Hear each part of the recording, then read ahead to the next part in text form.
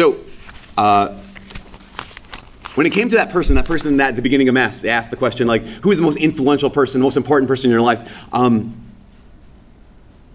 I wasn't listening to what you answered, so I don't know what you said. My guess is it's probably like, this particular teacher, this particular coach, maybe a sibling, maybe a parent, like a mom or dad, that kind of thing. Maybe an uncle or aunt who are deeply invested in you. All these different people in all these different lives right here, I think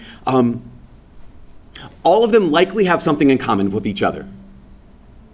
And whether you're related to them, whether you're not related at all, regardless of how often you saw each other, my guess is all of them have something in common with each other, and most likely it is this. All of them are most likely pretty unimpressive. And I'm not saying that they're not gifted or not talented and remarkable in some way, but my guess is that every one of their lives, if you step back and looked at their lives, like every one of those people who was incredibly influential in your life, probably lived pretty ordinary lives. If you looked at their life, they're probably pretty normal, maybe boring, but pretty much unimpressive. If you step back and got away from like the impact they made on your life, you would look at their lives and say, well, what is their day filled up with? Picking up the kids, maybe, getting groceries, running errands, cleaning the dishes, replacing toilet paper roll, like this. Just carving out time for prayer, making it through Mass, especially if they have kids, like making it through Mass, that kind of idea that in so many ways, most likely the course of that person who is most influential in your life, the course of their day looks massively unimpressive. This important person who's changed your life, most of their life most likely looks unimpressive. We're in the last part of this little 3-part series, Underestimated.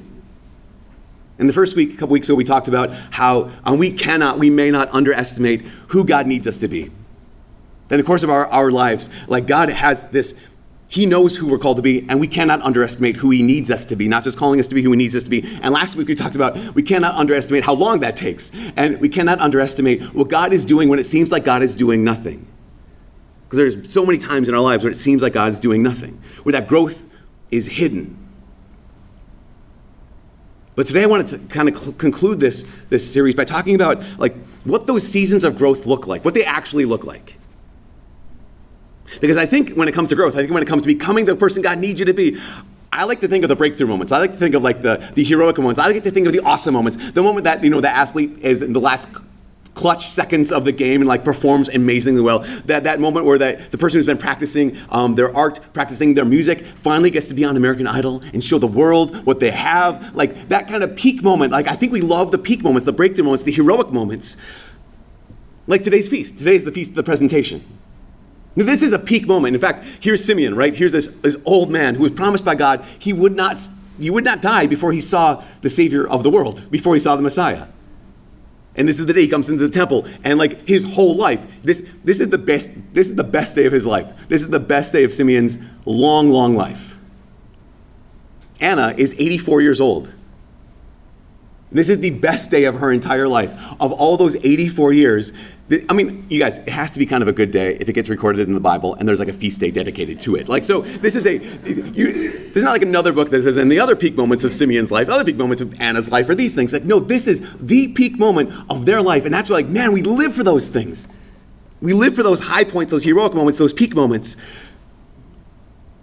But it turns out that not only are those peak moments incredibly rare, those peak moments are not nearly as important as we like to think they are. There's two brothers named Dan and Chip Heath. They've written a bunch of books. I love every one of their books. They wrote a book called The Power of Moments. And in this book, Power of Moments, they talked about, like, they give this one example. They say, if you, in the course of your vacation, say you take a family vacation to Disney World, if in the course of that vacation, you were to ask at any given moment, like, on a scale of 1 to 10, how is the vacation going? They're like, it would be all over the board. Because it could be like, we just got off the roller coaster, it was amazing, it's a 10. Or like, we're in line for the roller coaster for the last 4 hours, it's a 2.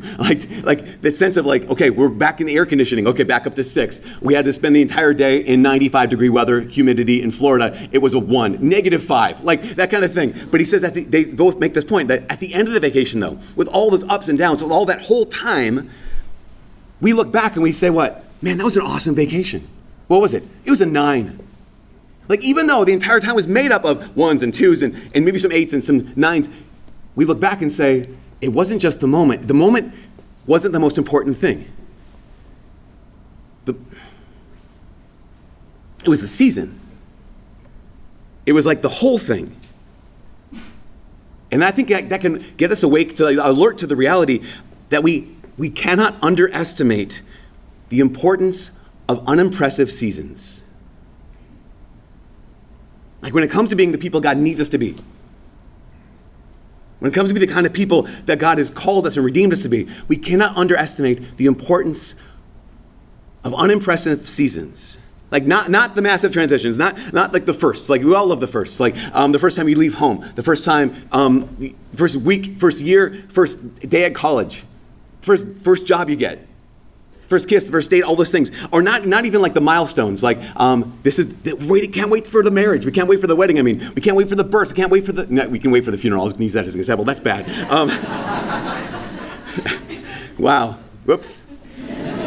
Got away from me on that one. But like, I can't wait for the vacation. I can't wait for the retreat. Like, not those moments, but life. Like, just unimpressive life. Just normal, ordinary, unimpressive life. The errands, the tasks, the people, the seasons, the process. Because most of life is made up of unimpressive seasons. That's what most of life is.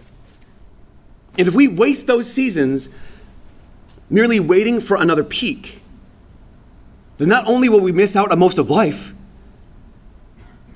but I'm willing to bet that we won't even be able to recognize the peaks when they come. Again, if most of life is made up of unimpressive seasons, but I spend my entire life waiting for the peak, I'm missing out on the actual life that I've been given. Question, how much of life is wasted? Just because we underestimate the importance of unimpressive seasons while we're waiting for life to happen. This is life. We're always waiting for the thing, whatever the thing is, the event, the peak. We're waiting for that growth to be done. And in doing that, we're underestimating the unimpressive season.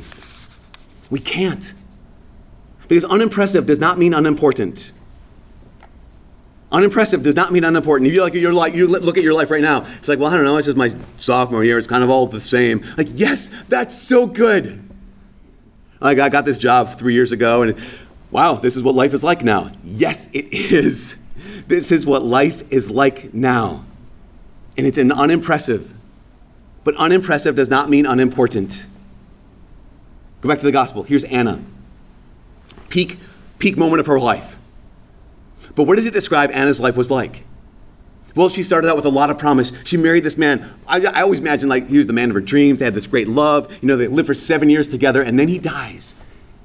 And then Anna spends so many years as a widow. Maybe up to 60 years as a widow. That's not good math. Maybe up to 50 years as a widow. What does she do at that time? She lives this unimpressive life. Scripture describes it. She went to the temple night and day. She lived there. She found God's presence and just parked herself in God's presence. She spent all of her time in fasting and in prayer. And if you were to see Anna, you'd be like, man, wow, Boersville. Like, that is just like, what is she doing with her life? Because you would look at this life and say, that is completely unimpressive. But the first thing we need to do, if we're not going to underestimate the unimpressive seasons of life, we need to do what Anna did. And the first thing we need to do is we need to show up. Like, this is the key. Just simply show up.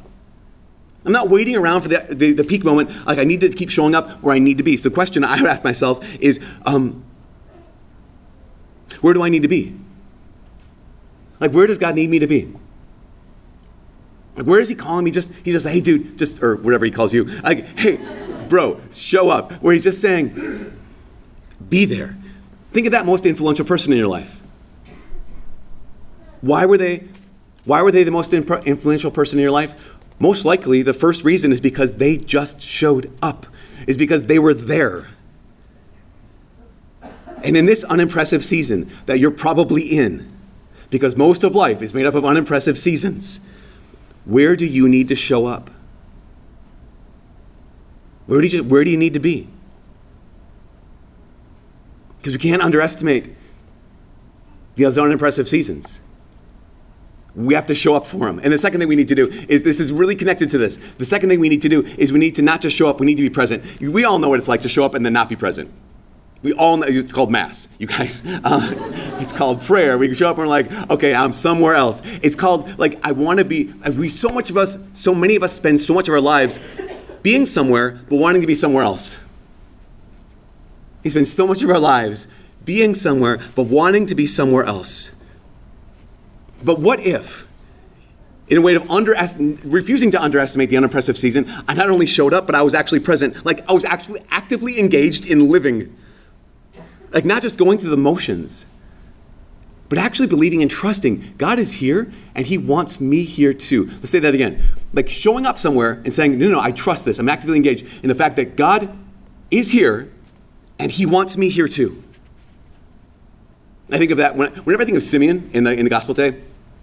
Recently, it's reminded me of a guy named Blessed Solanus Casey. I don't know if you know Solanus Casey. I stay away from him because his life is just weird. He lived in Stillwater, Minnesota, and I was really happy with that. And then he moved to Wisconsin. And like, pathetic and lame. It gets worse. He moved to Michigan after that. You're like, what, dude? Your life is going down the drain. But at some point early in his life, he lived in the 1800s, and he died in like 1957. He discerned a vocation to the priesthood. And so he went to the Diocese of Detroit. My gosh, is there anything worse? And there is. It's called Milwaukee. And so, whoa, I'm sorry. Backing up, calming down, apologizing to everyone here. He went to the diocese and he applied for seminary, and he got into seminary, and they were like, yeah, you're just not smart, dude. All the classes were in German and Latin. He could not keep up, and they're like, you have to go. He's like, I have this vocation, so he applied to the Franciscans, the Capuchins, they're kind of a division of the Franciscans, and they accepted him, and still he went to seminary, and it was like, yeah, I mean, it was kind of like, hey, buddy, like, you're a nice guy and everything. We're going to ordain you, but he was ordained what they called, back in the day, a simple priest. What this means was, he was ordained, he was a priest, but he wasn't allowed to preach in public or hear confessions. So it's like, okay, you give your whole life to like, Lord, you're calling me to be a priest. Like, yeah. You don't get to do all this stuff, though. Just say mass and be quiet. It basically was the request of the superiors. Just don't preach in public. Don't hear confessions. Say mass. Okay, Solanus, here is your main job. Now, Solanus Casey discerned this huge call to the Lord. God, who do you want me to be? Who do you need me to be? And the superior said, who we need you to be, Father Solanus, is we ordained you so you can answer the door. Like, it was his job. For the rest of his life, his job was to sit at the front door of the monastery, essentially, and answer the door. Dr. Mifflin, this is Pam. Like that was his job. That was his entire job, just answering the door. This man, that season of his life, absolutely unimpressive. And that season of his life made him a remarkable human being. Because he didn't just show up, he showed up and was present. Here's the thing, he believed this truth: God wants me here. God is here and God wants me here. To show up and actually be present means that no matter where we go, we show up and we say, like Simeon in the temple, God is here and God wants me here. He's involved in this. And I can't, because he's involved in this, I cannot underestimate this unimpressive season, this unimpressive place. So whenever one would come to the door, he saw them as brought there by God. So he always asked the question, God, what do you want me to do here? Because you're here, you want me here, and you want them here, so what do you want me to do now? And that's what I mean by saying, like, if we spend so much time underestimating the unimpressive moments, unimpressive seasons, not only will we miss out on life, we're going to miss out on those peak moments. Actually, we're going to miss out on being the people God needs us to be. This is true when it comes to prayer. I mean, our relationship with God is prayer, right? I mean, if I'm not praying, I don't have a relationship with God, because prayer is my relationship with God. And so much of prayer is just those first two steps, those first two elements. Just show up and be there. Just show up.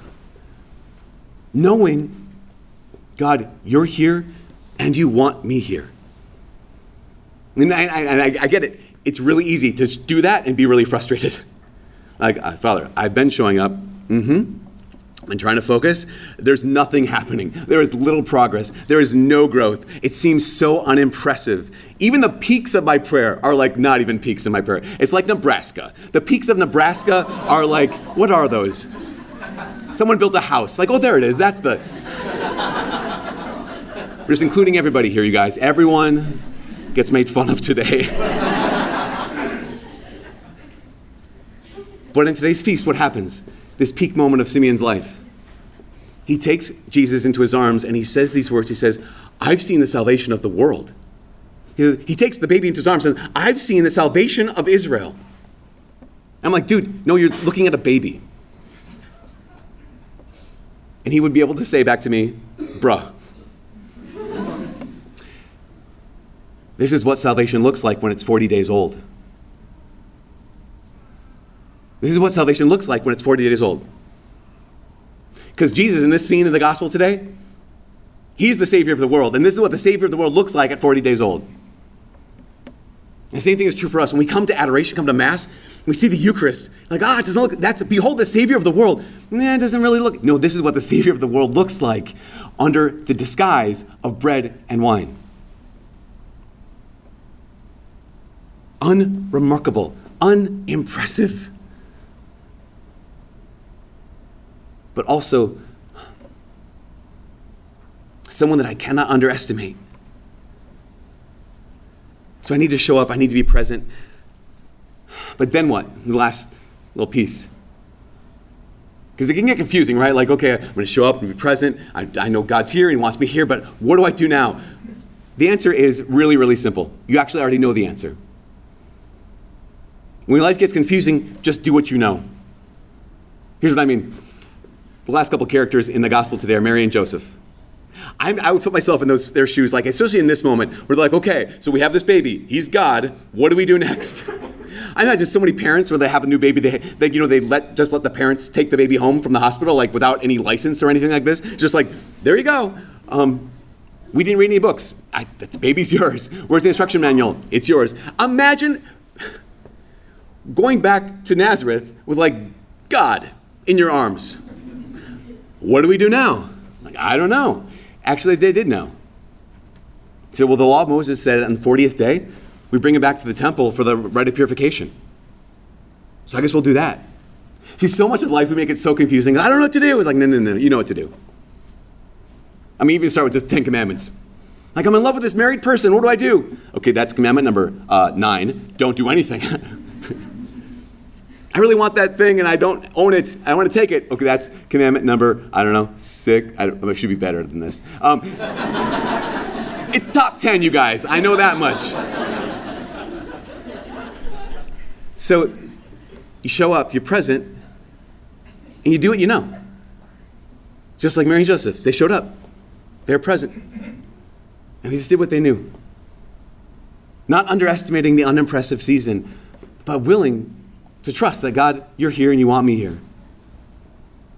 And that whole way, and that whole time being prepared, because that's what the unimpressive season does. It gets us ready. The first reading from Malachi says this, the servant's going to go before me and prepare the way, and then suddenly the Lord will appear. This is the last thing. And suddenly the Lord will appear. You're going to get prepared, you're going to get ready, and then suddenly something's going to happen. You're going to be prepared. And the question is, going to be prepared for what?